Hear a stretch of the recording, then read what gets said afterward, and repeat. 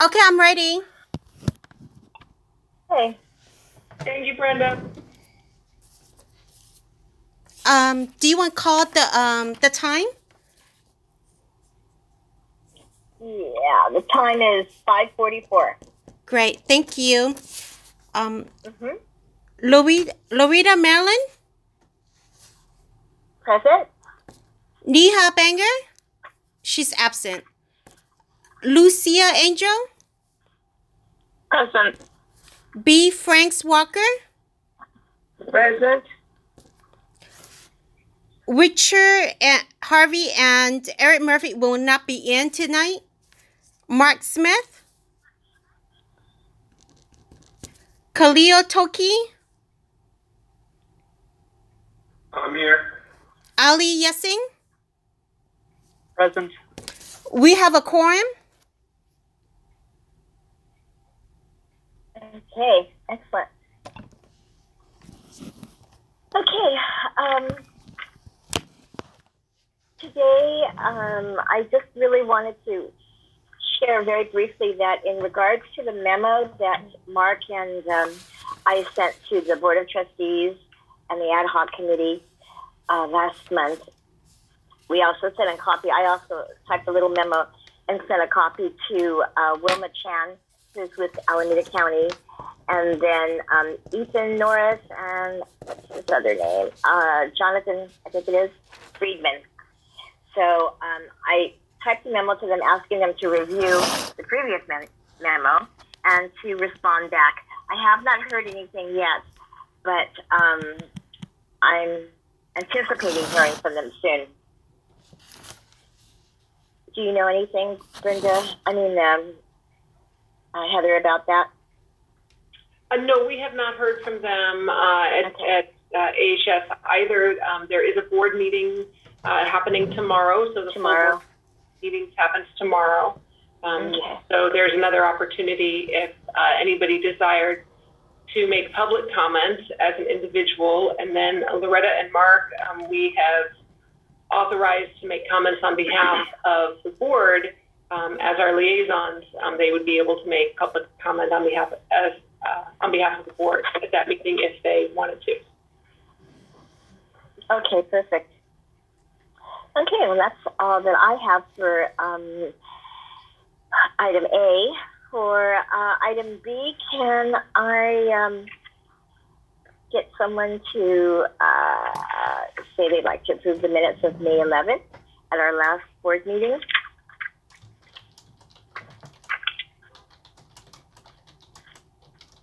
I motion to approve. Can I get a motion? Yeah, I motion to approve last month's meeting. Thank you, Lucia. Second that. Thank you so much. Appreciate it. Okay, and then our third item is Damon, Hey, our Loretta. medical director. Quick second, Loretta. Yes. It's a consent item, and so since it's a consent item and you have your... Oh, we have to take, yeah. Well, you just have to ask whether or not there are any objections. Alrighty. But otherwise, Yes, you don't need individual votes. right. Are there any objections to approving the minutes? Okay, great. All right, and Damon, we're ready to hear from you for item C. Great. So I'll keep my report really brief. We have been doing the COVID updates and in a more formal way, but I think since the last few months there's been less and less changing with the homeless response. I'm just gonna keep the updates brief. The county has stopped, unfortunately, producing a monthly written report on the number of cases and the number of outbreaks and the vaccination totals. As soon as they produce another one, I will definitely make sure to forward that to you. But I think the main ideas are the same. We aren't seeing, massive increases in cases. We're seeing about the same numbers of cases in the homeless community overall, remaining low coming out of that, winter spike. Not a lot of outbreaks in shelters or in encampments. And the vaccination program is proceeding. I think you all have read already in the packet that our mobile health program is going back to our sort of standard operations rather than participating in the vaccination efforts now. I don't know the full numbers of where they're at, where the countywide vaccination program is at right now, but I do know that the team has been participating in vaccinating some of the, I forget the names. Heather, do you remember the maritime sailors who are, on container ships and cargo ships? That's been an additional population that, is really, really underserved globally and at really high risk that I think we've been really proud as a county to organize the response. And some of our team members here at Allegheny Health System have been part of that, which is pretty cool. That's awesome. Any questions about the COVID response at all before I move on?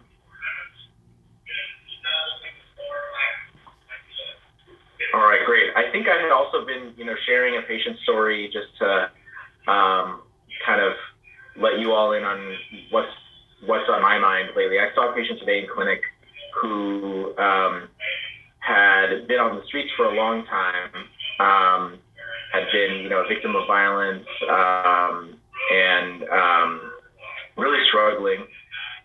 Ended up making contact with a family member again, was staying kind of temporarily with her family member, and then moved into her own place. And I think,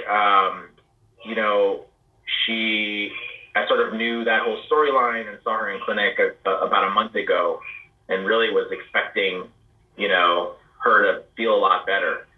And moving into the new place, she started having flashbacks and really, kind of scary just memories and dreams and nightmares about, things that had happened, over the course of her life, traumatic experiences over the course of her life.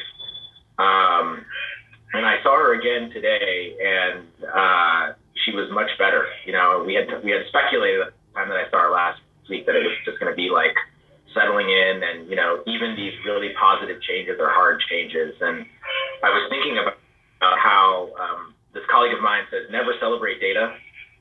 Like you see a housing outcome or something like that that's like marked down on a sheet of paper, and you really don't know what that means about the person's experience. And how great it is that we have a board that includes folks who really understand these experiences at a level that goes much deeper than the statistics and the data. And so that also just made me excited to be able to introduce Dr. Herring, who works with the Bridge Clinic, and I think is someone who has developed an amazing program that you're going to hear about in partnership with a lot of partners in our community and a lot of staff here who both has driven some amazing data and some amazing results that you're going to see, but I think is most proud of the teams and the human connections that we're building through the Bridge Clinic. And so with that, I'd love to give it to Andrew to tell us about the Bridge Clinic in the next agenda item, if you're okay with that, Loretta. Yes, that's great. Thank you, Dr. Herring. Welcome. Great. Yeah, thank you, Damon. Thank you, Loretta. Thank you, everyone, for taking the time. I'll go ahead and I'll share my screen here, if that's all right. Mm-hmm. Okay.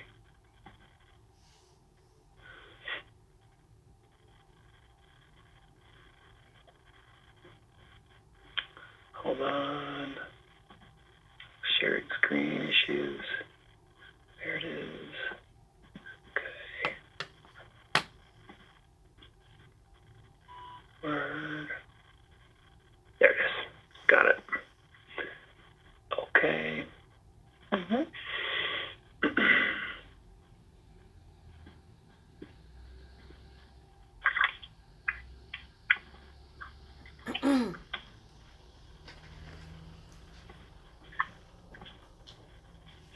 Okay, great. And remind me, how much time do I have? What were we thinking? Not any. Heather, do you have about any? 20 minutes. 20 minutes? Great. And then, what do you think? I mean, I'm very happy to take questions at any point, but I'm also happy to cruise through. So it's just let me know there. So again, thank you so much for inviting me to talk a little bit about the Bridge program at Highland. It is really something very special that a lot of us feel really proud about. Just a little bit about me. I'm an emergency physician. I've been at Highland since 2008. I've been working and doing nonprofit work in Oakland since 2000. It's kind of crazy. Time is moving on. As one of the founders of the Street Level Health Project. So in addition to working at Highland, I'm the principal investigator of the California Bridge, which is funded primarily by the state of California to help set up basically programs that were modeled after what we've done at Highland all over California. So those are my two main roles. And then I'm the medical director at the Bridge Clinic as well as work in the ER. So I think that really this is sort of the importance of the Bridge really makes sense in context of what came before it. So this is a New York Times article about Highland Hospital back in the 80s. And I encourage people just to Google it. It's really pretty remarkable. It's an honestly pretty ugly article. It was a time when drug use disorders were really just seen in this lens of society falling apart, and there's a lot of implicit and explicit violence against patients. There's really no thought. There's no thought about sort of the human experience of a use disorder. It's very heavy-handed. I mean, I think that the racial sort of underpinnings of this are really pretty not very even well hidden. It's really pretty obvious what was going on. So that was Highland. And then the New York Times did another article in 2018, right? And I would also encourage people to take a look at it. It's completely different, right? It's really it's thinking about a use disorder as any other human condition that we're struggling with, a disease or whatever, and that fundamentally being a physician, being a hospital is being nice and being curious and trying to help people move forward with their life wherever it is. So that's really that transformation from judgment and ignoring people and even hostility towards embracing the emergency department as this unparalleled way to 24/7 reach people, and with this low threshold, on-demand approach to treatment for use disorders is really, that's the heart of what the Bridge is. So in just sort of thinking about it, what does this really look like? This is not Highland every day, but on its best day, right, the experience of the Bridge begins. You walk into the ER, and here's your triage nurse, and right there, it talks to you in direct language, respectful language. It's not euphemistic. It's not, would you be interested in recovery, for whatever that means, right? It's really explicit, like, hey, are you having trouble with pills that maybe we prescribed you, or are you using heroin? And do you want to try buprenorphine or Suboxone? Being real open to allowing people to engage at their level how they want to, without having to take on an entire treatment plan, which has a lot of sort of discipline, submission, power kind of stuff. Mm-hmm. So, and the nice thing about this too is this kiosk, right? This triage, this is the linking point for people. This might be someone who came from Santa Rita Jail, and our team, the medical director of the Santa Rita medical team, Dr. Kellyanne Carey, and Luke Johnson, who's our discharge coordinator, we are friends. We share cell phone numbers. We make sure that anyone who's discharged from Santa Rita, whether it's 2 o'clock on Tuesday or 3 o'clock in the morning on Sunday, knows that they can come directly to Highland to get started, no questions asked, on continuation of their treatment for opioid use disorder. So that simple thing, which seems so obvious, right? an emergency department reaching out to local jail to make sure that someone whose mortality is something like 100 times that, of other folks using opioids always has a place to go, that's actually incredibly rare, right? There's just not very many places in the country that have been able to achieve that.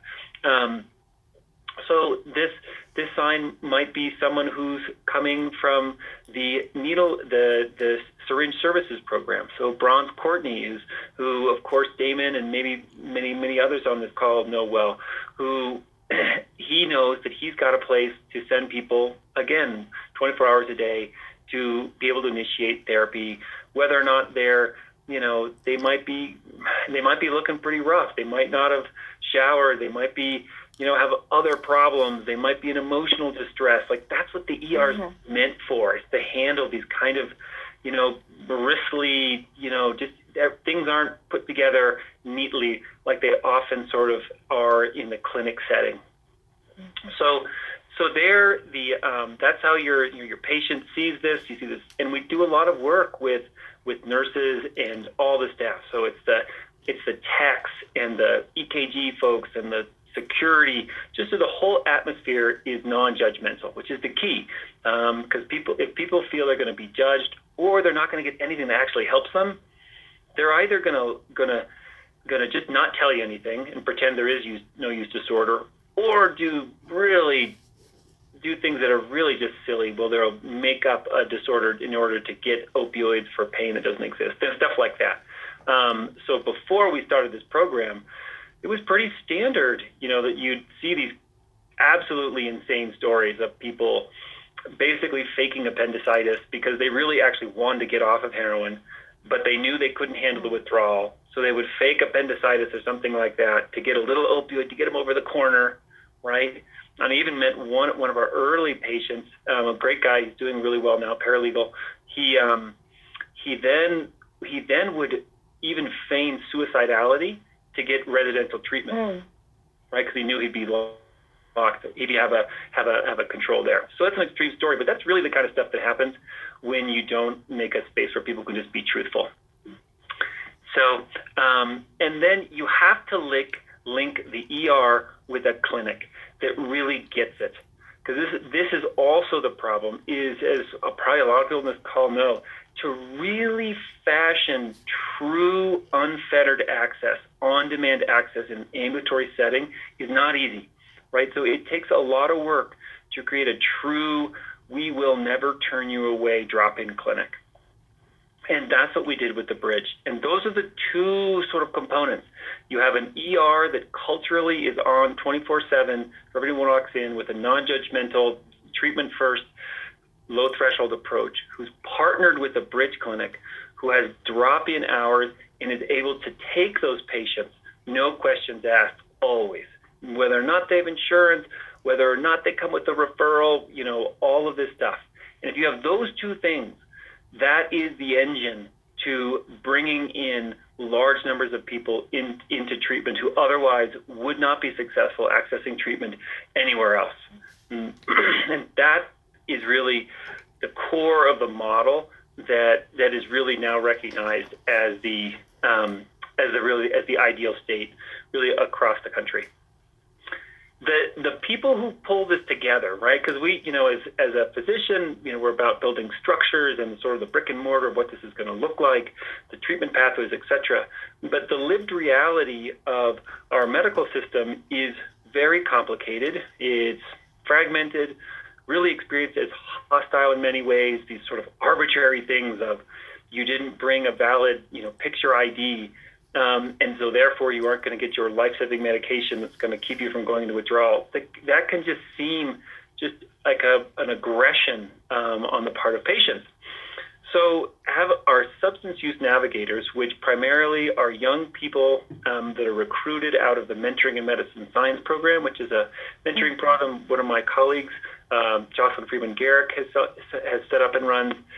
So both Zaire and Kelvin are examples recruited out of her program, and then they come to the Bridge, and they aren't really there just to sort of follow the orders of the medical team, that they're really empowered to shape the program in a way that fits the needs of our patients, because they're the ones who, as much more than anyone else, walk in their shoes.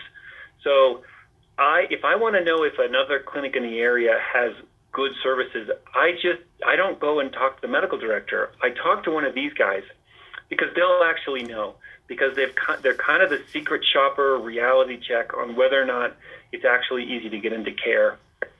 So they do all kinds of stuff, from just letting people know what their options are. We really have leaned into suicide screening and providing access for acute mental health services, really trying to pull in folks who might also be co-infected with HIV. All of these areas are really been led by the substance use navigators, and they're the people who will have the cell phones of folks like Luke Johnson up at Santa Rita Jail and form this human connection network. Again, just creating the culture here, paying attention to the reality of keeping your prescription filled, sort of sustaining people. This is another piece where it's getting started is not is a decision, but to sustain it, you need ongoing help. And this is where what we've seen is that the original idea was that bridge clinics would serve as an interim treatment setting, and then people would, quote unquote, stabilize and go on to other settings. What we're seeing all across the country and in Canada is, once you create this heart-centered, low-threshold, flexible clinic, people really don't want to leave. And so it's about a long-term support that meets the needs of many of the folks who have use disorders, and often might not have any other disorders. It's their primary thing they're struggling with. And for those folks, this style of care is what keeps them engaged, which is the way you prevent overdoses at the bottom line. And then moving up from there, it's the way you promote folks being better fathers, better employees, all these other things that we all benefit from. So if people don't want treatment, in the sense that they don't want buprenorphine, they don't want Suboxone, that's not a door that closes. We consider that we have those folks, we call them part of our community. So there's folks who we engage with, and they don't show up to clinic appointments to get buprenorphine, but they're still part of the people that we're committed to serve. So that's this concept that we all must be harm reductionists. There has traditionally been this totally insane, totally American thing in the United States, where abstinence-based treatment was separated from harm reduction, was separated from medical treatment. Sort of these three political camps that, if you step back, make no sense whatsoever. And we're just trying to smash them together. So we do safe, clean needle distribution and education in the emergency department. Again, this is one of the first emergency departments in the country to do this. We do safe smoking kits for folks that are struggling with cocaine and methamphetamine. We distribute fentanyl test strips, condoms, all of that stuff. We just sort of take that on as this is about people, not diagnoses, and whatever they need, whenever they need it, that's our goal. And one of the reasons we're so excited to collaborate more closely with HepPAC, who should be hopefully on site soon at Highland in the next month or two. Yeah. So why is this so important? There are a lot of people who use drugs. Most people who use drugs do not have a use disorder. Of the folks who do have a use disorder, many of them will actually do quite well. They're not going to overdose. They're not going to develop an infection. And then there are really folks who are incredibly high risk that are driving our overdose rates to historic levels. And this is, again, where the ER is so important, is because we do have compelling data that within the year of an ER visit, you might have a mortality as high as 5% for folks who have survived a non-fatal overdose. And of those, many die in that 48-hour period directly after discharge, which is why we focus so much on the ER. The emerging stories here, kind of big picture, fentanyl, you've probably seen in the Chronicle, it's the truth, it's moving west. I have a lot of colleagues on the East Coast I work with, and literally a year ago, we weren't in this situation, but now we are. And fentanyl, just for lots of technical reasons, it's very dangerous to use and is associated with overdose whenever it comes into a community. And those overdoses really sustain. It's not, I mean, there's some situations where a new substance can enter into a community, people figure it out, and then they're able to protect themselves. Fentanyl, just by nature, is just hard to protect yourself against. So you do see sustained high level of increased mortality, and that's now crossed over into the West. It's also crossing racial and ethnic lines in a way that we did have. You know, Oakland has had folks using black tar heroin for a long, long time, and a lot of really kind of, you know, common sense ways that communities protect itself from overdose. And fentanyl's breaking down those protective, you know, really almost cultural mechanisms in a way that weren't there. So we're seeing a real rise in mortality amongst African American and other non-white people of color using opioids and stimulants, methamphetamine. So that thing that's happening is really awful, and it's real, and it's happening right here. You're going to see statistics that show that Alameda County has a low overdose rate, but San Francisco has an enormous overdose rate. Excuse me. The thing to remember is there's a ecology, sort of a topography to overdose, where many people who are from Oakland, who live, have family and friends and history in Oakland, will physically die in San Francisco, because that is the fentanyl market right now, and it has all to do with how it's sold.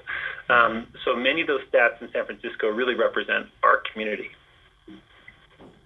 Okay, so all of this is summed up with this is Loris Maddox. She's a mentor of mine, used to be executive director of HEPAC. You know, because we're really just talking about common sense stuff, you know, being nice to people, being convenient, being flexible. She just calls this no shit science, right? Which is, I just think, really calls out how crazy we can make some, you know, so much of accessing medical care. So where the rubber meets the road, you know, these are some data from 52 hospitals in California that were all funded with California Bridge funding to do these types of programs. And in yellow, you can see Highland Hospital, and then in the gray, you can see the average of all these other 50 hospitals in California. And I think it really goes with that. It's this picture speaks for itself, is that we just see more people, we treat more people than really pretty much any other emergency department in the country, pound for pound. And it's driven by culture. We're not smarter, we're not more strategically tactical. We just have a 24/7 culture of, you know, people are excited to treat the folks who have use disorder with buprenorphine, nurses, PAs, and that word has gotten out. So now everybody knows, like, okay, no matter what, you know, the last case scenario, you can just, quote, go to Highland. And that is kind of the default plan for accessing, entering into treatment in Alameda County. Some real basics just on a sort of our, you know, kind of logistically how we came. So 2016, I can remember battling with the P&T committee to get buprenorphine on the formulary at all. Then we developed, there's a buprenorphine induction clinic, which was really focused on primary care patients.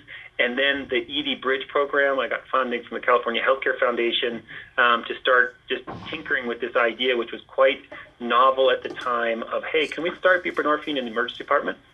And then the buprenorphine induction clinic, led by David Tien and Shauna Atkins, it gets started seeing folks in K7, working there. And then the Bridge program really develops steam in the ER and starts partnering with the substance use disorder program as really focusing not so much on primary care referrals, but on the folks that are stepping right out of the ER into treatment.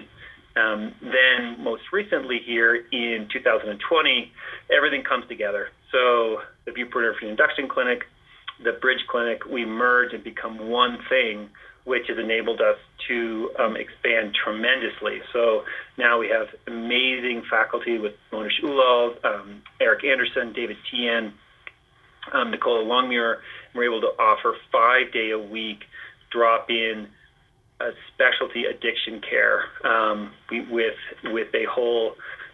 two 2 sons, and then we have a National Institute of Health research project, which has enabled me to hire 3 other research assistants that also kind of function like substance use navigators. And with that, we really are seeing a tremendous number of people from all over the county and frankly, all over the state and the region, is that people come in who are unable to access services in other places. So we see between 400 and 700 encounters a month with our team. So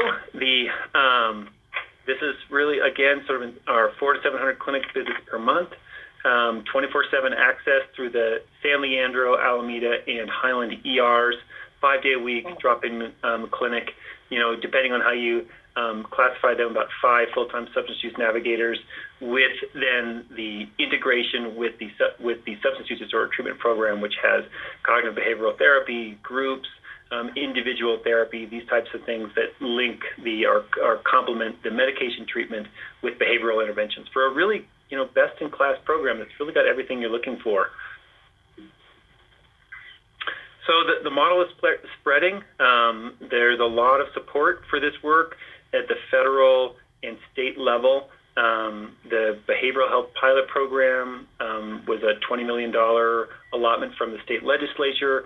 That was approved last year. This year, the California Hospital Association has lobbied hard. It's just hard to explain what a flip this is, because the hospitals were not really interested in doing this. They thought that would be flooded with folks seeking care, et cetera, et cetera. So it's been a lot of lobbying. And now they've seen the benefits and they've flipped. And so they're the primary lobbyists in the legislature looking for funding there. And with the Biden administration, who's really has some common sense motivation to increase funding for use disorder treatment, we're anticipating more federal funding there. And the emergency department has moved from, and the Associated Bridge Clinic has moved from being a fairly kind of novel, experimental thing to being an accepted core way of this is how you reach the most high-risk people in the community. So we're really proud of that. This is the California Bridge Program. Super proud of this. Please, cabridge.org. You can check it out and see all the different tools and trainings that we now offer physicians really all over the country, and including Canada. And it all started here. It's all from the Highland model. In California, during our first 14 months of the California Bridge, which was taking the Highland model and spreading it out to 52 hospitals, we identified over 12,000 people with opioid use disorder, administered almost, or over 7,000 doses of buprenorphine. 5,000 people got prescribed, and nearly 5,000 people engaged in outpatient addiction treatment. So the impact of this it's one of the single largest public health programs in the entire United States in regards to bringing new people into treatment. All right, talked about that. So with that, I think I'll just conclude and thank you for everyone's time and look forward to taking any questions you'll have. I have a question. Let's see.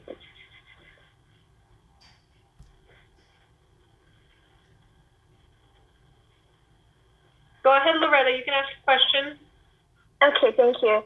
Dr. Herring, does the Bridge program work alongside the methadone clinics, or is it a totally different philosophy in treatment? Yeah, that's a really good question. So not all methadone clinics are created equal. Mike Martinez is a good friend of mine at Heart, and he's the medical director there, and we work really closely together. So I think, if he were in my shoes, he would be running the Bridge program exactly the same. And if I were in his shoes, I'd be probably running Heart exactly the same. That being said, the structure of how methadone clinics and buprenorphine are regulated is so different that they really can't do low threshold work. They can't do the drop-in same day buprenorphine, the flexibility. One of the number one reasons to drop out of methadone treatment at OTP is having a job. right? Correct. Right. Yeah, absolutely. Right. So it's a little crazy. You have to be there at a certain time in line to get your methadone. If you're not, that's very true. Exactly. And there's a lot of Yeah. financial incentives around directly observed treatment that really push you towards always kind of wanting someone to be showing up. It's a program where I think methadone is potentially a really great medication for people. And I think there's, last thing I want to do is add any stigma of methadone, because I think there's that's a problem there. But the way it plays out is it's really not a philosophically, the way methadone treatment programs were envisioned and implemented had a lot to do with control and some things that I don't think we're too proud of. So hopefully deregulation of methadone will be on the table in the coming years so that we can use the medication more rationally.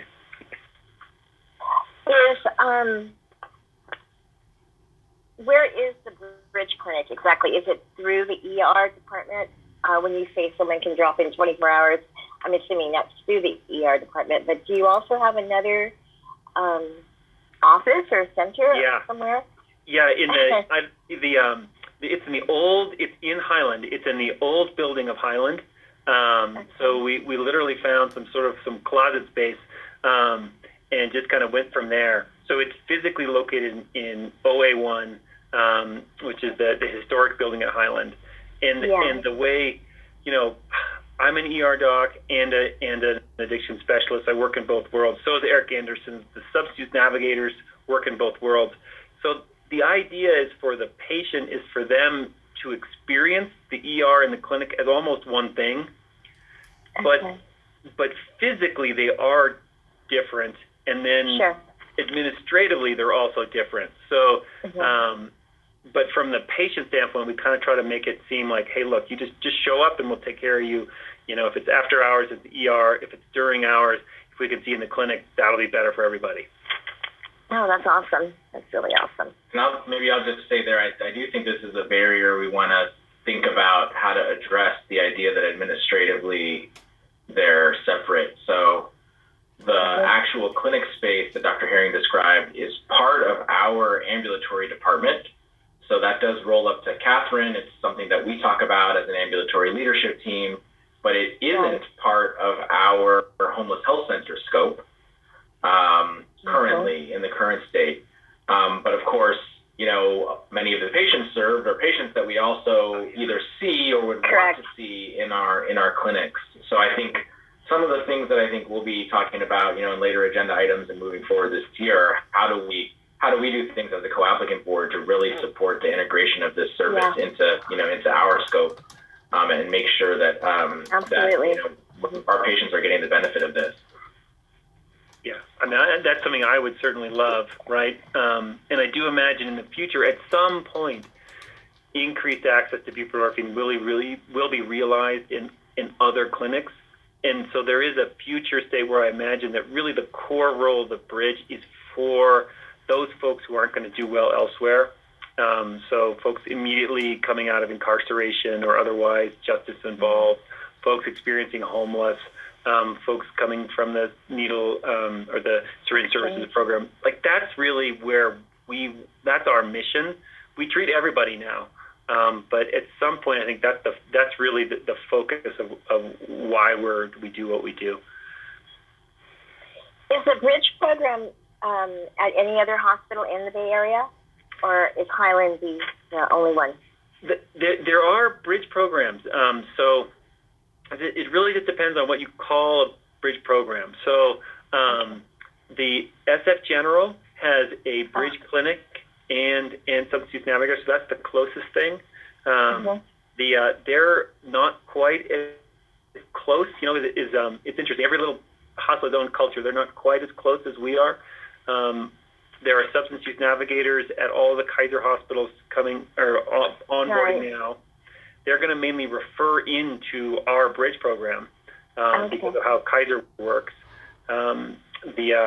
Then Alta Bates will also have the substance use navigator. Again, they just refer into us because basically they don't have the ambulatory capacity, neither Kaiser nor Alta Bates, to create a successful space for our patients. So they'll rely on us for that. And does that include group therapy as well, or is it just strictly the medication part? No, we're really proud of the integration. We really see that the medication is sort of the urgent ground floor. If you're withdrawing and you're in crisis, you're not going to listen to anybody. So, but once you're there, it's the behavioral treatment. That's really when you figure out why of all the many people who are exposed to an opioid, what happened with you that you ended up with a use disorder, and what can you do to sort of protect yourself in the future? And that's just a lot of complex, many directions, classic therapy work, whether it's group and individual. And we have 5 counselors, 2 LCSWs, and a really very, very mature behavioral treatment program. Oh, that's awesome. Thank you. Yeah. Dr. Herring, this is Mark Smith. Hi. Hi. One other question, and it might have been answered earlier. I kind of came on about 10 minutes, 15 minutes late. I'm just wondering whether or not there's any kind of liaison within the Bridge Clinic program, or I should say several liaisons in the program that basically are kind of preaching the method to other hospital or counties that actually want to learn from us. Yeah, absolutely. That is the California Bridge. So I'm the principal investigator for that, and the California Bridge is huge. We have, we had 52 hospitals in our first cohort, and now we're expanding to providing technical assistance, which is kind of what you're saying, just spreading the word to over 200 hospitals in California. There's a new foundation called Foray, which was, interestingly enough, it was formed by McKesson, the distributor company that profited wildly off of opioids in a really disgusting way. So they were forced to put up some money. They created a foundation, and so now Foray is doing national work. So we have a grant from Foray to provide technical assistance around the country. So we are, absolutely trying to get everybody on board with that. And one of my original did it freeze? No, you're good. Oh, good. Okay, good. One of my original sort of supporters is Kelly Pfeiffer, who gave my first little pilot grant to look at this, is now the deputy director for Department of Healthcare Services, and we're creating results. They spent $45 million on this hub and spoke project, and they got 2,000 people into care. They spent a fraction of that, and we got 12,000 people identified, 7,000 into care. We just we're reaching people successfully, so that the state is really very, very happy with California Bridge. So this model is very much baked into the future of the larger plan for how do you treat substance use disorders in the state of California moving forward. That's great. Dr. Herring, can you talk about how it's financed right now and your plans for that? Yeah, right. Oh, yeah. Right, I like little shoestrings. So basically, we have funding from the Drug Medi-Cal Organized Delivery Service, DMC ODS. That funds the primarily therapy-based program we were talking about, behavioral treatment. Then we have the ambulatory clinic piece of which is funded through revenue from just billing primarily Medi-Cal, as well as the county had a MOU to support the buprenorphine induction clinic, which looks like they're going to continue, which is great. And then the substance use navigators, which are, again, if you were going to choose one thing, like what's the secret sauce, like why do you see, why is the Bridge program so much more successful than other programs? It's because of the substance use navigators. Those folks right now are funded purely through grants. So it's just it's just kind of like it's just like street level health project. It's just grant to grant, foundation to foundation. that are funding them. So that's sort of my big, single thing that we're really struggling with is getting, because it's a new position. Anytime it's a new position, it brings up a lot of considerations. So that's the basic funding overlook. Do you know, Dr. Herring, has PCOR contributed any grants to the program? No. I know there's lots of money there. I'm involved with PCORI, that's why I'm asking. Oh, well, we should probably talk offline because PCORI is intimidating. And oh, no. They're not meant to be. Oh, goodness. Okay. Okay, so we should talk. We should definitely talk because it's been, I've been talking with various people about PCORI projects for at least 3 or 4 years, but we've never really gotten the activation injury to pull the trigger there. So I'd love to learn about that. Yes, and I think someone at UCSF, I believe, not too long ago, maybe a couple of years ago, got a grant working on the same thing, if I'm not mistaken. So you're with UCSF as well, correct? Yeah, exactly. Yeah. So the teaching faculty, and then I work a lot with them. Andy Tompkins and Philip Coffin and Paul Lum and Hannah Snyder are some of the main folks I work with over there. Oh, that's awesome. Great.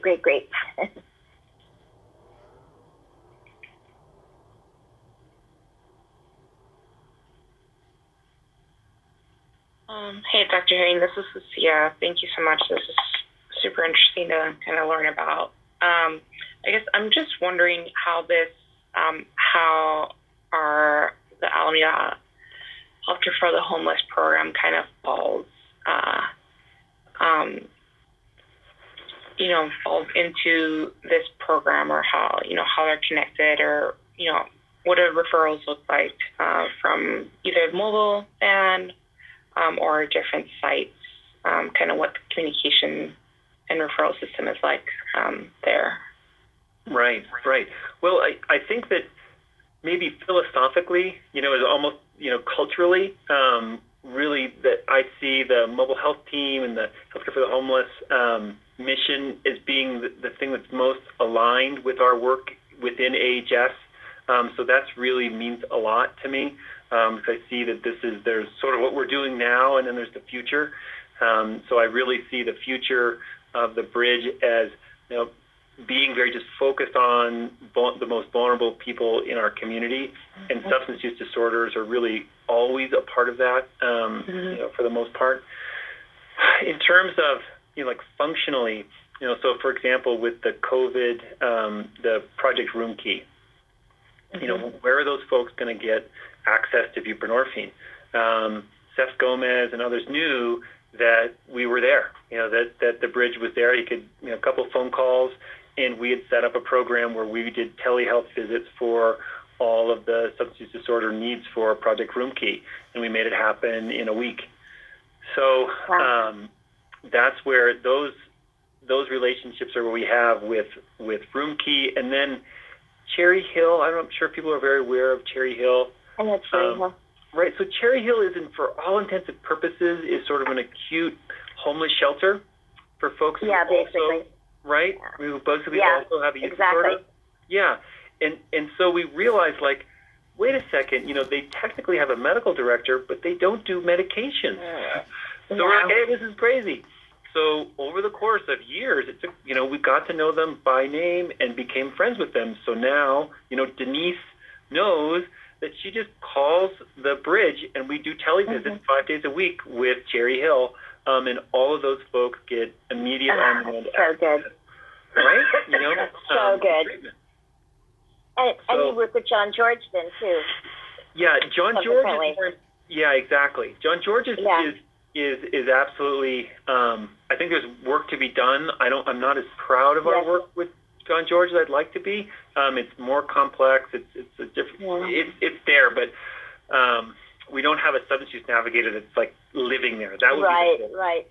Mm-hmm. So I have grants in the water with that, and hopefully, if we land them, we'll be able to staff that, but we don't right now.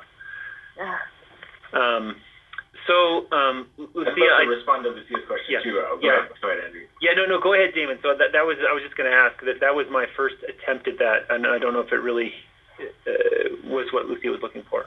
No, I think you answered, I think in particular, with Seth's work. I was just going to say, I think, we need to be more involved. And I think in particular, the connection to primary care is, I think, challenging. And we have sort of parallel challenges with mobile health, getting folks, fully into our primary care clinics, which are not as inviting and as accessible as the Bridge Clinic is. And I think the Bridge Clinic is having some of those same challenges, that you heard Dr. Herring frame around. People develop relationships. They want to stick with where the relationships are that have been, foundational to achieving good health outcomes. And so this, how do we leverage that relationship to create, a fuller primary care relationship? Because I think a shared challenge we have that, I'd like to figure out a way for us to be more closely partnered on. I think in some ways, because Dr. Herring's leadership is in the emergency room, and because of the structures of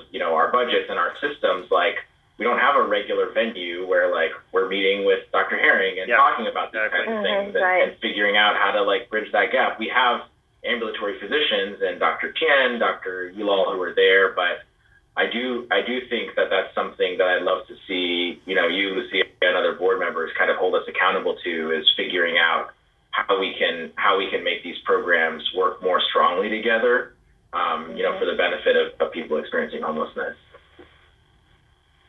Definitely. Yeah, exactly. Yeah. You're on mute, Lucia, but I see you're talking. Sorry. I was going to say, it reminds me kind of a conversation that we've had in the past around the need for something like drop-in clinics or something that feels a little bit more accessible for our patients. And kind of, if we do kind of move in that direction in the future, I'm envisioning kind of making sure that, we think about this as something like having navigators or having some kind of connection as part of that model. Yeah, I mean, the COVID really, crushed us in many ways, but we were hitting stride. We had every clinic day we had meals, so the Southern Tooth Navigators figured it all out, but somehow we could get meals from the cafeteria. So we really had that community health center vibe going, where people hung out. They brought their dogs, they brought their kids. It was a little much to manage sometimes. They got food, we had a clothing closet. They were, we have a cot. If you're like tired, you can lay down. Like all this stuff that really, I've seen, when you walk into a community-based, program clinic, that's working, you just get it. You see it right away. Like, okay. Right. So that's really what we're really hoping with the reopening that we'll be able to get back to. No. Thank you, Dr. Herring. That was a wonderful presentation. I think we all benefited greatly from that. That was very good. Yes. Great. And I agree with Damon that we definitely will see how we can be more involved in that. I would love it. Definitely. Yeah, we would love it too. Yeah, great. Great. Well, thank you so much. I appreciate you taking up your time. Yeah. Okay. Bye-bye. Thank you. Bye, Dr. Herring. Bye. Bye. Thank you. Okay, so now we're on item E, which is Damon going to talk about strategic planning. Great. Brenda, would you mind? Go ahead, Heather. Because this is an action item, I think to open the discussion, we actually start with an action and do a second, and then we have our... Oh, yes, sorry. And then at the end comes the vote, and we'll figure out the time. But actually opening the discussion starts with the motion to act. Okay. So I'd like to open an action item that we talk about the strategic planning with Damon, Dr. Francis. I think, Heather, do you want a motion to establish a date and time of the strategic planning retreat? Is that the one you're calling for? Oh, Mm. Just to start talking about it, Heather? Kayla's going to help us, I think. You can start the discussion action item. And Heather, are you saying that you want a motion to start discussion? Yeah. Typically, I know that when Alexander has been here, he's told us very much that in order to discuss the action, you actually have to have the motion to do any discussion. That's kind of where we've been trained to do. So what we would say is, can I have a motion to establish the date and time of the strategic planning retreat? That would be the motion, or that would be what you ask for. Then one of your members can say, I move that we establish the date and time of the strategic planning retreat. You get a second. Damon would do his full presentation of what that would look like, so you can so that will help frame that yes, you're going to do that and you're going to pick a date. Mm-hmm. We can do it consistent with what Alex has told you to do before. So if we could have a motion, Madam Chair. Can we have a motion to establish a date and time of strategic planning retreat? This is Mark. I second the motion. Thank you, Mark. Okay, and so just because we had some people talking at the same time, that was Dee. I heard Dee's voice for making the motion, and I heard Mark ending the motion. Yes. And now we can have our discussion. Go ahead, y'all. Great. Brenda, can you scroll down to the slides?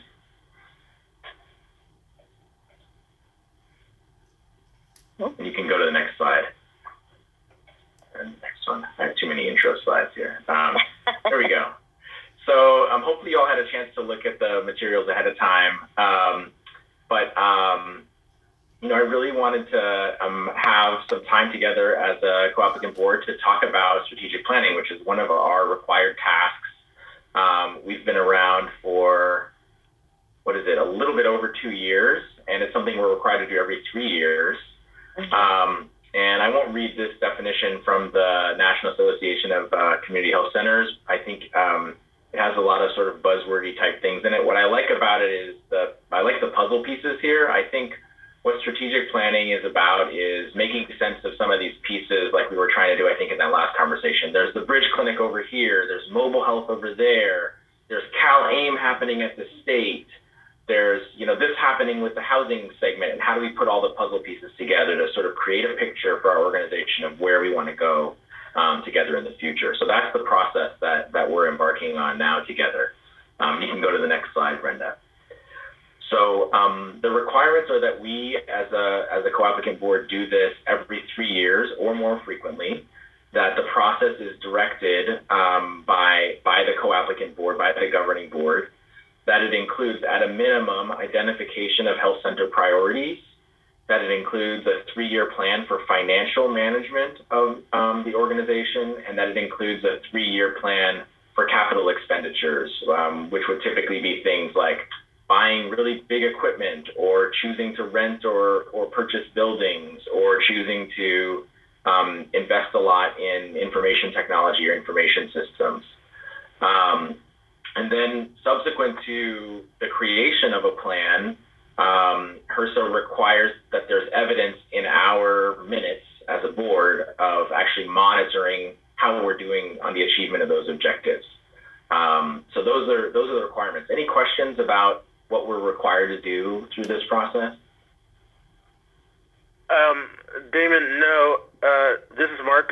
No, I don't necessarily have questions about that, but I just want to make you aware that not everyone, or I should say myself, I have actually not been able to see the journal material. Oh, I'm sorry about that. Okay. Yeah. So I'll keep that in mind as I'm presenting. Thanks, Mark. Thank you. There is one question though. Is there any designated time? You said every 3 years, but is there any specified time specific that we need to do this by? I'll get into the proposed process that I'm proposing. Okay. For our specific plan, but as far as HRSA says, it's every 3 years or more frequently. You can do it every year. You can do it continuously, actually, as long as you meet these requirements. But you have to do it at least every 3 years. Okay. Great, next slide. So I did share, and I'm aware that some folks didn't get the materials ahead of time, but I would encourage you after this meeting, if you can, some pretty cool videos that the National Association of Community Health Center has done just as an orientation to strategic planning. And in one of the examples, they talk about Casablanca Health Center. And so it's a good way just to kind of wrap your head around the kinds of things that happen in a community health center strategic plan. You might establish goals and priorities, which in that example would be explore the opportunity to provide additional dental service. Then you might establish some measurable objectives related to that, like maintaining a payer mix. In their case, was something that was important, although they didn't call out necessarily that specific number. You might identify some strategies and tactics, like hiring a dental director. And then one of the sort of required elements in order to monitor is to establish some kind of timeline for achieving some of those objectives. So that's a great video. There's a link here, and then also in the email that Brenda sent out ahead of time to kind of walk through what a process might look like and the kinds of considerations that a community health center might make. Yeah, very good. I think for us, aside from meeting the requirements that HRSA sets for us, I think there are some other potential benefits from the process.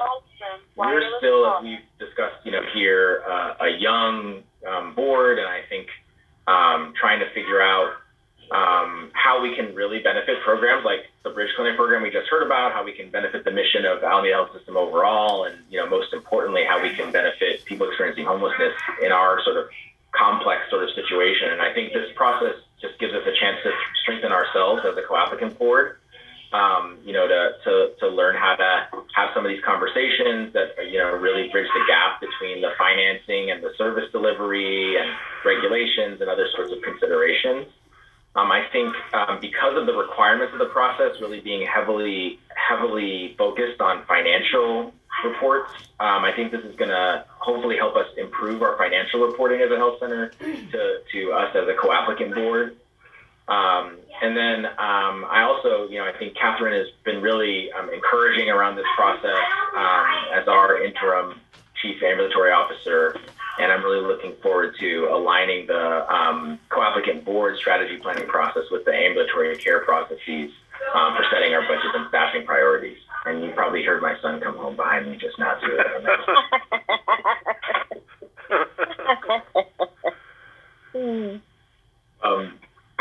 So this is an overview, Mark, to get to your question of what it is the timeline that we're sort of hoping for. I'm really planning on using the co-applicant board meetings as kind of our monthly milestones to march through. Obviously, in between time, some of the staff and definitely Loretta as our chair will be involved in, having some other conversations to continue to drive the process forward. But this month, my hope is we do this kickoff and then talk a little bit about our mission and that we establish a date and time for a retreat. And then next month in July, that we review some of our background documents again. So that would include the most recent needs assessments that have been done in our community around people experiencing homelessness, which Wanda Johnson, our nurse practitioner, who just recently got her doctorate, is reviewing and is going to come to the board and present in July, which I'm really excited for you all to get to meet her officially and have her present those to you. And then we'll review the SWOT analysis that I did as part of my onboarding assessment last October, and we'll review some additional access, quality, and experience data that we have within ambulatory. And then at that time, the action item will be hopefully to nominate a retreat planning task force, which, will be 2 or 3 of us to work together to just make sure that we have a good agenda for the retreat time that we hope to spend together. And then in August, I want to dedicate that, whole conversation really to reviewing financial reports, since I think that's going to be, a deeper dive than what we've done in the past, ideally, in order for us to accomplish the HRSA requirements. And then in September, we'll try to have that retreat where we do some draft goal setting and strategy development together as a group. Between September and October, I think Heather and I will be really busy trying to draft a document that incorporates all the ideas that we've gotten out of those discussions. And then in October, we'll be able to review that document together as a co-applicant board before, getting some final comments on it and then bringing it back in November for final approval of that document. So the the action items are actually bolded, and then in addition, the board retreat, which isn't an action item but will be a public meeting, is also in bold on this to kind of give you some milestones along the process. And then ongoing after November, we'll do some quarterly monitoring of the strategic plan. So this is of course open to your suggestions or thoughts or ideas as well. So I'd love to hear any comments or thoughts about this at this point. Well, here's my question. In terms of establishing a date and time of the strategic planning retreat, or actually having a retreat, when I think of a retreat, I think of us going somewhere or into some different environment in which to do strategic planning. But given the times that we're in with COVID and all, I assume you're saying, or maybe I'm mistaking what you're saying, but I believe you're saying we would, going forward, we would be using some of our time or a lot of our time as we currently meet in Zoom, that we basically would be Zooming this retreat. What I propose is that right now we set aside a 6-hour block of time, and then we'll have to follow, guidance around public board meetings. So I don't know, by September what that guidance will be, whether boards will be required to be meeting in person again, whether they'll be allowed to meet in person again. But I think on the basis of, whatever the regulations and laws are at that time, we'll have to figure out how we're going to come together. But what I'd like to do today is just set aside 6 hours that, we can agree will be the time of the retreat, and then we'll return to those really thorny questions, Mark, as we move forward. And I think as we will in our, for these meetings as well, right? These used to be required to be in person. And I anticipate at some point may be required that we meet in person again. We don't know the answer to that. So right now I just want to set aside the time. I think, if it winds up that it has to be on Zoom, we'll maybe amend the motion at a future meeting, to keep people from having to kind of stare at each other on a computer screen for hours and hours and hours all day long. But for right now, my hope is just to kind of set aside a chunk of time for us, if that makes sense. And we'll come to that at the end of this so that we can, continue with the discussion and then have the approval kind of close this section out. Okay. And Damon, I'm also with your retreat planning task force. I would imagine that task force will be looking at those questions and how to make it happen. So, Mark, if you're interested in figuring all that out, you may ask people to nominate you next month to be on that task force. Okay. I'm certainly open to that. Any other questions about the process? Oh, go ahead, Mark. Yeah, the other part of this is the one thing I think that's going to be really interesting and kind of let's just say interesting to really tack down is the financial the financial responsibility that we have in terms of financial reporting, because we haven't really, as a board, I don't think we really have done that yet, and it's going to be interesting going forward to how we set that up. I think that's going to be very important in order to meet that obligation.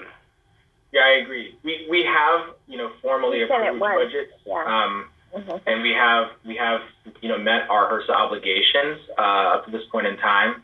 But I think strategic planning represents something we haven't yet done, and I think the requirements for financial reporting and approvals for the strategic planning process are more intense than the requirements that we have met so far. And I think there's an opportunity. There's one level of meeting the requirements, and there's another level of being a community health center board.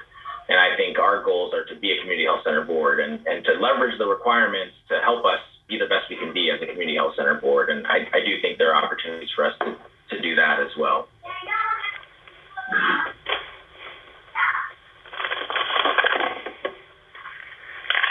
Great. So we can go to the next slide.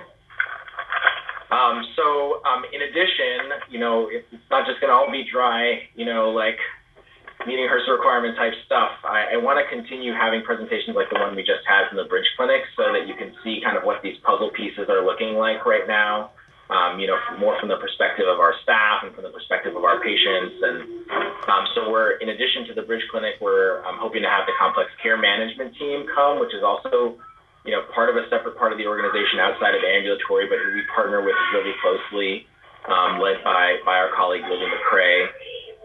Also want to have the Alameda County Office of Homeless Care and Coordination, which is a new office that's been established within the Healthcare Service Agency to coordinate the homeless response across Alameda County. Want to have one of their representatives come. One of our wellness centers, I want to have you kind of take a deeper dive into just, the core operations of the ambulatory via one of our wellness centers. And I think Eastmont is probably one of the better ones to do that with. Because I think otherwise you're hearing a lot from Highland folks. And Eastmont is kind of at the epicenter of, where the homeless pandemic has its epicenter in East Oakland. And then also we're doing a lot of kind of cool piloting work that you've heard about in various reports here and there with our dental program. So that's another program that I want to make sure. And it's obviously an enormous need in the population. It comes up number one as a clinical need for the last decade among people experiencing homelessness, who we survey. Right. So we'll have our dental services come and present as well between now and November. And feel free to, over time, send emails to me or Heather if you think there's, someone else you want to see come. We can remix that. And once we have the plan done, it's a flexible document and a flexible process. We can consider who else we want to bring as part of implementing our strategy or reconsidering our strategy. So I listed this. We haven't really structured ourselves as a team so much with, sort of regular meetings or anything like that. But I think these are the folks who are going to be a level more involved than we are just as a co-applicant board that's meeting in terms of developing the strategic plan. And so, we'll lean heavily on Loretta as our board chair to help give us some guidance. Obviously, Heather and I will be really involved. And then from Alameda Health System, Catherine is on right now, and Elizabeth Nine does a lot of our financial modeling for ambulatory services. We'll ask for assistance, in order to produce some of the reports that we need to present to you all and some of the projections and things like that.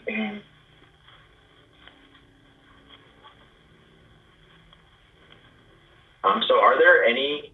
That's kind of the basic outline of the process. I'd just love to entertain any ideas people have. If there's something you really want to see as part of the process, or something you really don't want to see as part of the process, I'd love to know that so that Heather and I can try to make sure you see or don't see those things. Or if you have any questions, please let us know. One of my questions would be, you mentioned Eastmont as opposed to Highland folks. I was wondering, and I understand why you would mention Eastmont, but are you sure that we should not have or not invite at least somebody who represents Highland in some form or fashion? I'm not sure, and I can try to figure out how we can weave in someone from Highland, from the Highland. So many of the folks that Bridge is at Highland, I practice at Highland. So a lot of the folks that you kind of naturally hear from anyway that are on the list are at Highland, but they're not necessarily in the firmly established in the wellness center. But if you think that's important, Mark, it is our biggest homeless health center clinic. We can try to weave in some representation from Highlands campus, from the wellness center on Highlands campus as well. But you'll hear from plenty of folks who are Highland based with the plan as it is right now. Right. It sounds like to me somebody from the wellness center would also you might benefit from somebody specifically from wellness. Great. We'll try to work that in. I just recently have become involved on a personal level of using some providers at the Eastmont Wellness Center, and that place is really amazing. I mean, what I can just see what we could accomplish there via the room that they have and the organizations that they have there in that whole mall situation. You know, it's just fantastic. I think it's perfect for the homeless. I really do. Yeah, I think a lot of our staff feel the same way. I see a lot of possibility there. I think the county also is, you know, co-located a lot of services there. And you know, across the street, the Acoma Market and the Black Cultural Zone has really started developing that space there. So it is becoming a hub of sorts in that area. Yeah. Yeah. It's exciting, yeah. One other curious question I have too. This is Mark again. The other curious question I would have, which I wouldn't expect you necessarily be able to answer tonight, and that is, as far as the financial reporting in terms of strategic planning for upcoming years. What I'm wondering is, how do we do that when budgets are not fixed? They're not fixed in the same timeline. In other words, you know, county budgets, you know, typically are usually a fiscal thing, and they only happen year to year in a lot of cases. And so, how can we project financially into the future? Yeah, I think that's a great question. So just to add some points of clarity there. So the budgets we approve are calendar year budgets for our scope of service that then feed into the overall healthcare for the homeless budget for the county that then goes up to HRSA. And the budgets that are really important for implementing our scope of service are actually on a fiscal year, you know, July 1 to June 30 timeline at Alameda Health System. And so we're kind of halfway in between. My hope for this strategic planning process is that as we we'll have to pass an annual budget, you know, in the middle of this process as a co-applicant board as well, probably in that August meeting as well. Mm-hmm. But as we start to set priorities, you know, by November, if we sort of come to a strategic plan that we finalize at the co-applicant board, I think that will be a really meaningful input into the budget process that you know, Alameda Health System will have to operate in order to begin a budget that begins, you know, July 1st of 2022. And then we'll be able to sort of create this 6-month meaningful back and forth where we actually have time to have a conversation about priorities we've established at the co-applicant board, how those priorities are playing out over the course of Alameda Health System's budget process, right? And then when that budget process is concluded, we'll get to see 6 months into implementation with our 12-month budget process. So I think it's going to mean, you know, being in a sort of slower pace and not being like we've approved it, let's see the budget go into action right away. But I do think it's also going to allow us to use that slow pace to then actually really establish this bi-directional dialogue that you and Loretta have made really clear to the Board of Trustees. You know, we're interested in seeing as a co-applicant board. Okay, that makes total sense. Yeah.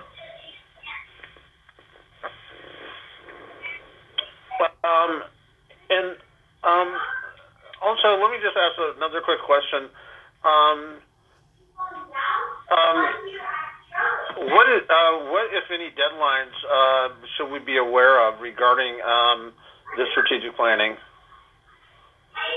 The best I can tell, you know, externally imposed deadlines, the best I can tell is we have to do this once every 3 years. And I think, you know, we didn't exist 3 years ago. So I think once we've been 3 years in existence, unless we've actually completed this process, that would be a compliance hit against us. So I think the deadline for that is May 2022.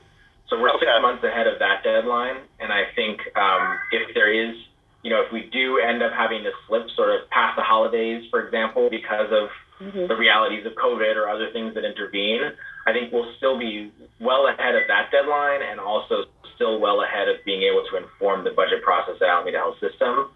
So my hope was like that we set this aggressive timeline to kind of finish by the holiday season flipping, and we have to do final approval in February, we're still within the 3 years of when we've been established as a board, and we're still 4 months ahead of the approval of a July 1 fiscal year budget for Alameda Health System. So that's kind of how I was thinking about that, Mark. Okay, Yeah. that sounds great.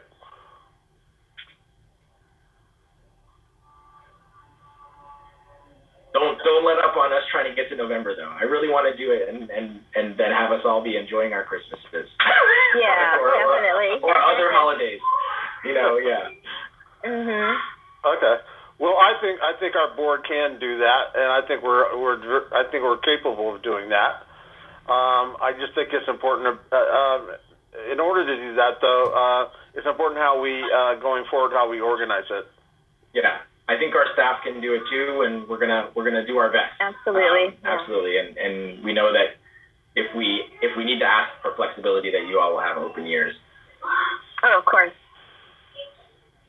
Definitely. Okay, we should probably move so that we can make sure we get to Heather's portion, and we can try to also see if we can get to a date. Yeah. So the other thing I wanted to do today, and again, none of these things that we consider or discuss are really going to be final as content until November.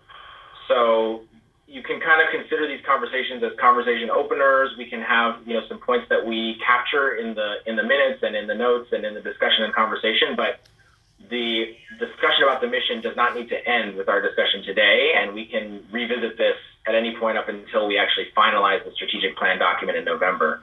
But one of the places that most community health centers start when they're considering their strategy is, what is their mission, and revisiting, is it the right mission? Our mission is established inside of the co-applicant agreement between us as a co-applicant board and the Alameda Health System Board of Trustees, and this is the wording of our mission. So, to provide comprehensive health care that is quality-driven, affordable, and culturally competent to individuals experiencing homelessness in Alameda County. And another thing I just wanted to, so we've already gotten some comments from colleagues around this. For example, culturally competent, for many of our colleagues, no longer feels like the right kind of language for the concepts that I think people are trying to express. So we've definitely heard that from a couple colleagues already. And then on the next slide, I just wanted to present a couple other examples of missions for organizations like ours, for you all to see some other concepts that are emphasized in other folks' missions. So the National Healthcare for the Homeless Council, which coordinates all the healthcare for the homeless programs around the country, this is their mission, which emphasizes human rights and social justice, emphasizes equity, and actually names ending homelessness as part of the work that they're focused on doing. I think across the Bay in San Francisco, and this is just one example among many, again, they, in addition to the things sort of we name in our mission, they call out support services sort of as distinct from primary care, as something that they're thinking about. And I think inside our mission, we don't necessarily have anything that sort of that contemplates things outside of traditional healthcare or primary care. So I think this might be a placeholder for something like thinking about social determinants of health or health-related social needs or those kinds of things that we might want to consider as a board.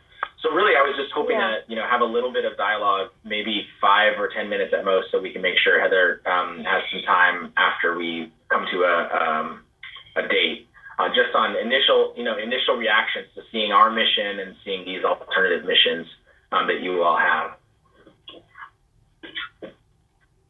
Well, first of all, I think culturally competent is totally inappropriate for what we're doing right now in this date and time. I think that needs to be explained. What does that mean? That can go so many different directions, and it can mean different things for different people. I like the part of it of stating that we want it to be equitable, and we want the social justice and human rights included in that. That's very, very important from my perspective. I agree with that.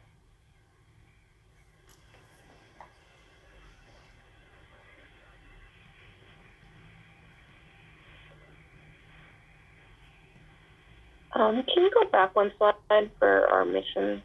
The one that shows what it actually is. I also agree with that. But also there is the idea of support services outside, and when I think of support services outside, I think of at least some of the programs we've been running, like the street health teams, mobile clinics. That I think could be considered support services outside of the domain of the clinic itself, but it's still a supportive, but it's still part of support services outside of the hospital environment. Right. Like it includes social services. Yeah. Which, yes, which we are involved with that. That's all intertwined in the scope and sequence of what I believe the hospital does and the clinic does. Yeah, so I don't think that's necessarily foreign to us. Again, though, I would say the same thing that Loretta just said. Some people look at support services, the definition of that outside the traditional scope, look at that differently than maybe we do. But it nevertheless doesn't mean that they aren't. But it's something to consider.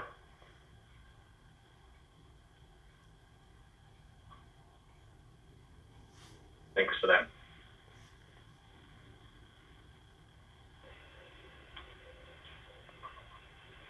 Is there a possibility in the future where kind of healthcare for the homeless is like a larger, like more integrated model? I'm thinking like you mentioned the CalAIM,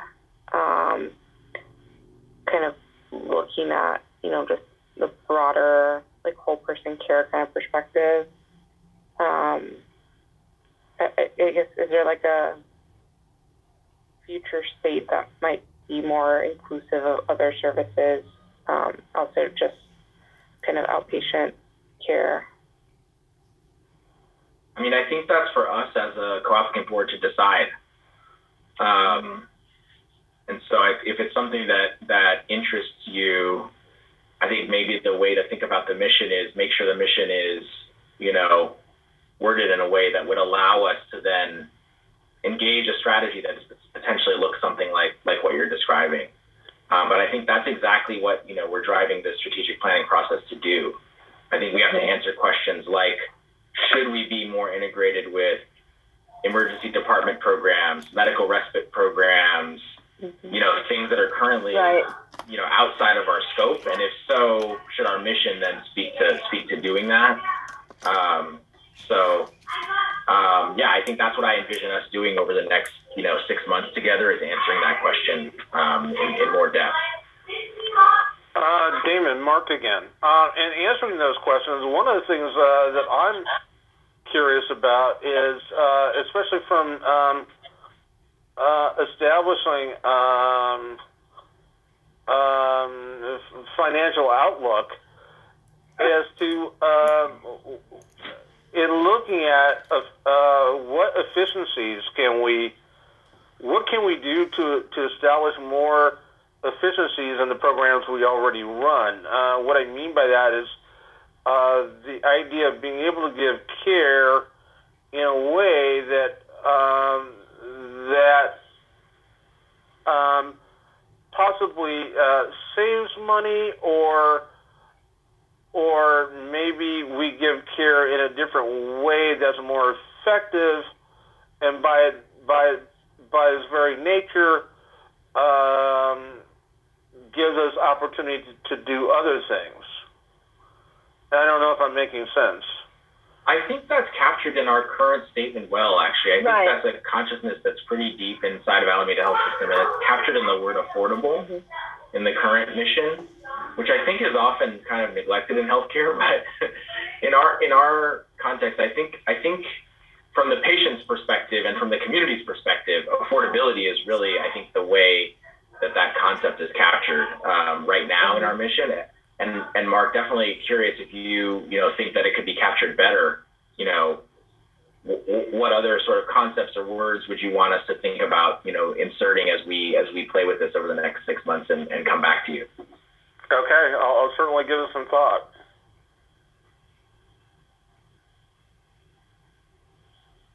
One of the words that isn't here is accessible.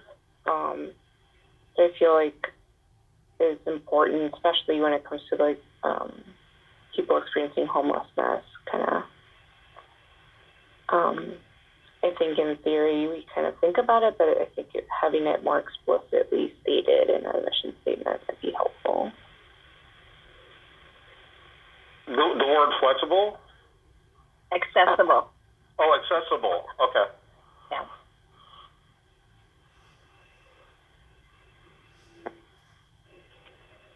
Great. That's really helpful. So I definitely heard equity, social justice, human rights as a concept kind of affirmed by multiple folks.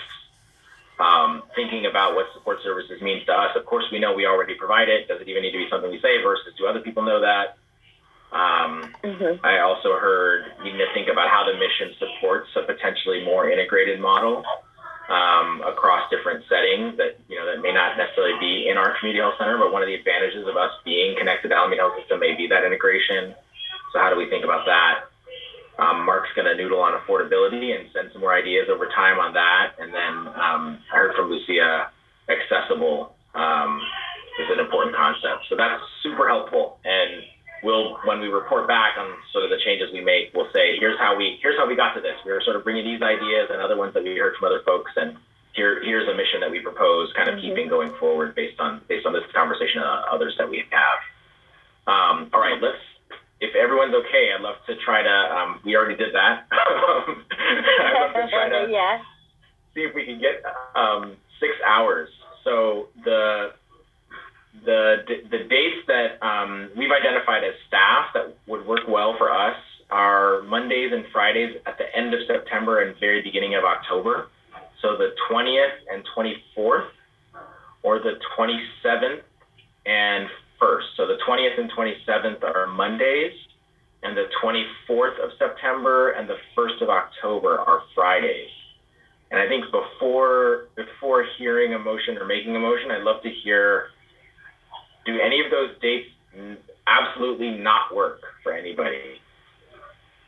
I'm envisioning starting, 9 a.m. to 3 p.m. is kind of the time slot. Would you give me those dates again, please? Sure. So Monday, September 20th, Friday, September 24th, Monday, September 27th, or Friday, October 1st. Okay.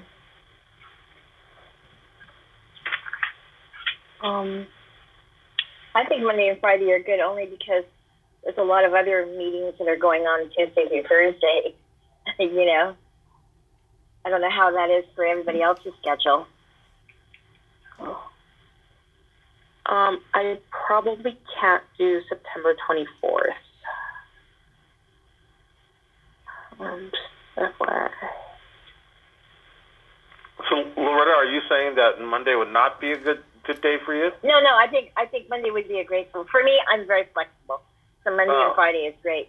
I'm just thinking that, there's lots of other meetings going on Tuesday through Thursday in other departments and such that I think this would be good for me.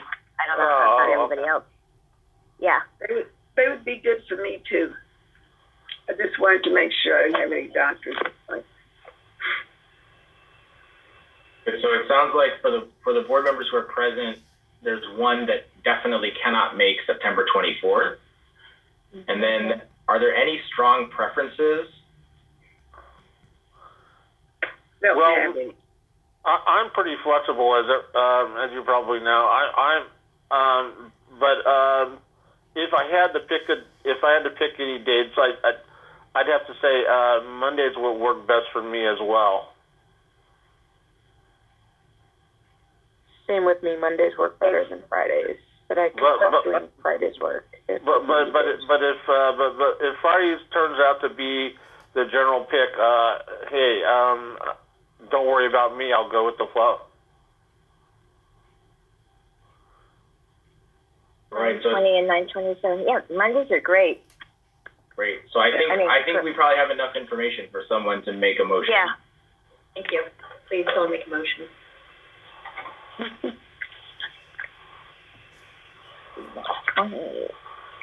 Can I move as an ex officio member, Kayla? I just don't know the answer to that. 9/27. Yeah. Okay. Okay, I make a motion that we approve the strategic planning. Loretta, you don't get to make a motion.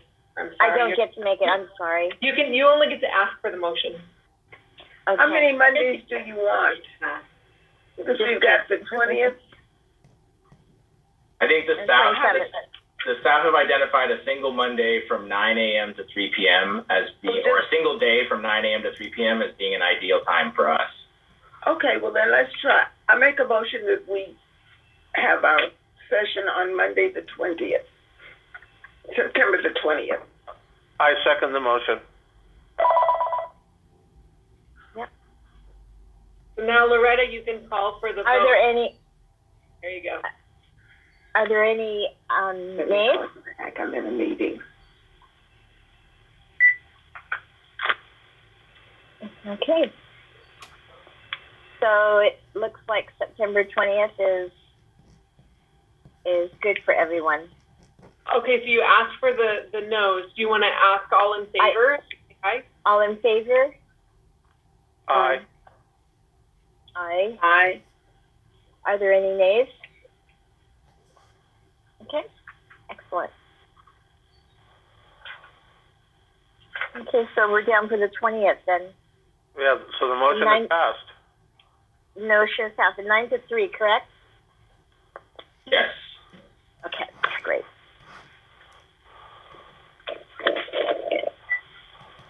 Okay, so our next, are we done with E? Anything else to add to E? Oh, just one. This is Mark again. Just one thing. Can we make sure for those who voted nay, who actually might not be able to make the Monday, that we make sure that we keep a very clear record of what has been discussed, so that those people who may not be able to attend would be able to catch up, as it were, on what we discussed during the strategic planning period. Yes, of course. Okay. Yes, thank you, Mark. Okay.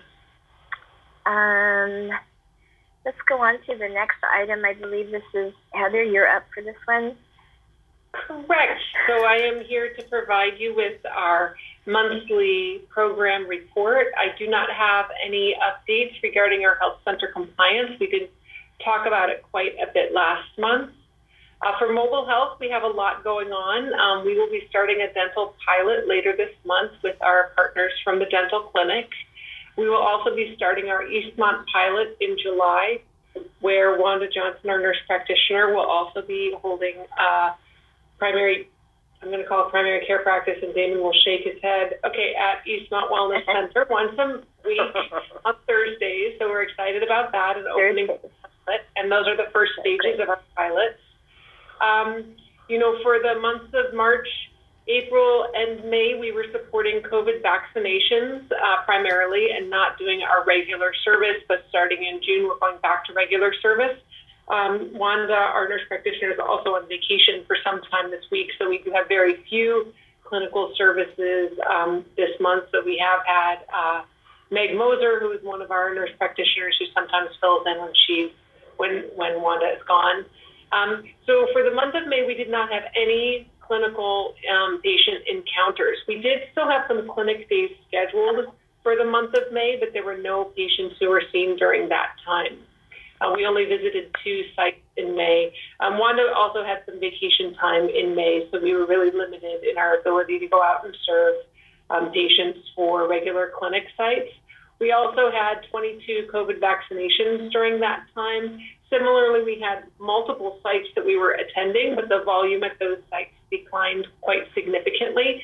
And so we had to do some things a little bit differently, which included facilitating transportation to Eastmont Wellness Center for some patients who are experiencing homelessness, who would have otherwise had vaccines brought to them. But because of the low volume, we organized to get them to Eastmont at times that worked best for them instead. We also were supporting the maritime vaccination efforts, which Damon mentioned earlier during his report as well. So you'll see here our monthly encounters that you'll see about 12 months worth of encounters and what it's been looking like for us, with May just being, just going to say a significantly lower volume month. One of the other projects that we work on through the year through quality is our RBA metrics. That stands for Results-Based Accountability, and it's part of our contract with our subrecipient agreement with Alameda County Healthcare for the Homeless Program. And so I pulled out 2 metrics to look at this month. Those number of patients receiving services on Alameda, on our mobile clinic, who are enrolled in a medical home. And so the goal is that of patients being seen, that 80% of them would be enrolled in a medical home. But you'll see that our percentage is much lower than that. At the high point in March, 43% of patients seen that month were enrolled in a medical home. And in April, it was only 24% enrolled in a medical home. Similarly, we're working on referrals from our mobile health clinic into Alameda Health System if the patient is assigned to Alameda Health System. And so we're really taking a look at who is assigned but typically not seen at Alameda Health System, and we're looking for a 30-day within referral. And you'll see that the goal had been set to have 95% of patients assigned to Alameda Health System be seen within a clinic within 30 days, and you'll see that our metrics are significantly below this. We have also looked at a few other I will say outside of the 30 days. So we've looked also at, are they seen by the end of the following month? And that only increases these percentages by 2 to 4 percentage points. So it's not a significant change, but some patients are seen by the end of the following month, and that does make a difference versus the 30-day goal. So it's likely that our team is going to be looking at this in their next PDSA for quality improvement. And then we have also, we're looking at patients who are enrolled in Medi-Cal, Health Pack, or other health insurance programs for each of these months. And so you'll see our goal is 90%, and we can range any given month from 66 to 82%. Mm-hmm. Here, if a patient's not enrolled, we can refer them to our financial counselors within our system in order to get enrolled. Does anybody have any questions about any of these metrics?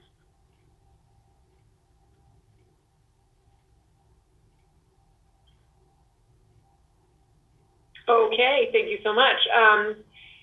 Our leadership and advocacy section is pretty very similar to what you've seen before. I will just highlight the final sentences in that we've had a lot of change happen in our division over the past month, including Rafael Baccarano, who is the head of our Revenue and Access, has departed from Alameda Health System, along with Jenny Cohen, who's one of our associate chiefs, and Cynthia Rohr, the K6 practice manager, who has not yet departed, but it will be departing as well soon. So we have a lot of changes happening within leadership at Ambulance. Mm-hmm. Heather, I have one question. I looked on the website for the mobile health clinic schedule, and it wasn't on there. Is it going to be on to next month as to where we're visiting? Yes. The reason it wasn't on is typically the vaccinations were not open to the public, specifically geared towards the sites that we were seeing. But Okay. yeah, it should be back. I'm going to Great. double check that right now. Thank you.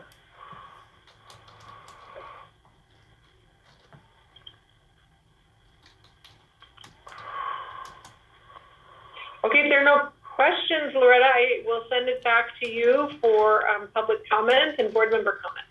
Oh, Heather. Hey, do, Yes. Mark. Oh, I'm sorry. I'm sleeping here. I meant to ask you. Going back. I'm sorry. When did you say that you were starting the dental program, mobile dental clinic? We're doing a pilot of mobile dental starting this month. Starting this month. At the end of this month, we will be working with our dental team on mobile health, testing a pilot by which we're doing a warm handoff with our dental clinic and our nurse practitioner, both on board at the same time. Oh, okay. and the dental health clinic is already set up there, correct, No, Heather? Oh, it's not? I thought there was an office, or I thought there was something that said dental. Was that in the past, or? we have dental within our scope of services at Eastmont and Highlands. We don't have dental that's what it was. within our mobile program. Right. But this Okay. is the change, that we would have dental going out to the sites with mobile. Got you. Wonderful. And as we test out our pilot and see what system will work best for both the team and the patients, we will likely be coming back with a proposal that may be reflected, for example, in a budget for you to consider whether or not we want to make that change permanent and whether we want to adjust our budget to reflect a change in program. But right now, it's a pilot. We're testing it out. Okay. And has it been determined as to, or will it be decided later, if it does become permanent, what kind of staffing it would require? Yes, we will make a proposal around that, and then you would get to provide some input and be able to approve the budget. Okay. Mm-hmm. Okay. Do we have any public comment? Anyone from the public that wishes to comment? Okay, and how about any other co-applicant board member who would like to comment on anything? Well, this is Mark again. All I will say, as far as the strategic planning, I'm very, I can't speak for anyone else, but I'm very excited about the possibilities of what we can come up with for strategic planning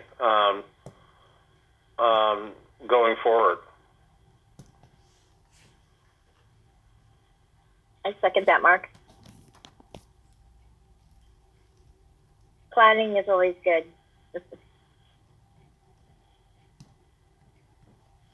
Okay, then, no one else has any comments? I would just like to Okay, then I apologize move that we again. adjourn. Oh, I would just like to apologize again for being late and phones ringing all over the place. I forgot I was not muted, and I'm sorry for all the noise. that's okay. It's all part of the Zoom culture.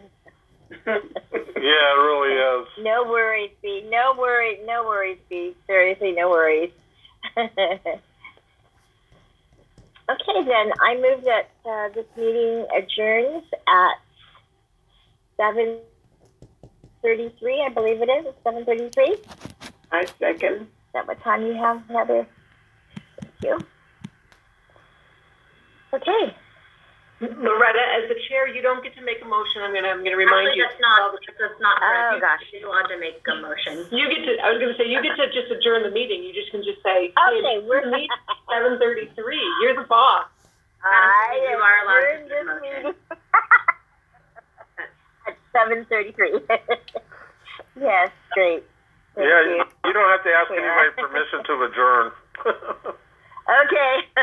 All right, You guys have a good night. Very good. All right, everybody have a good week. Thank you,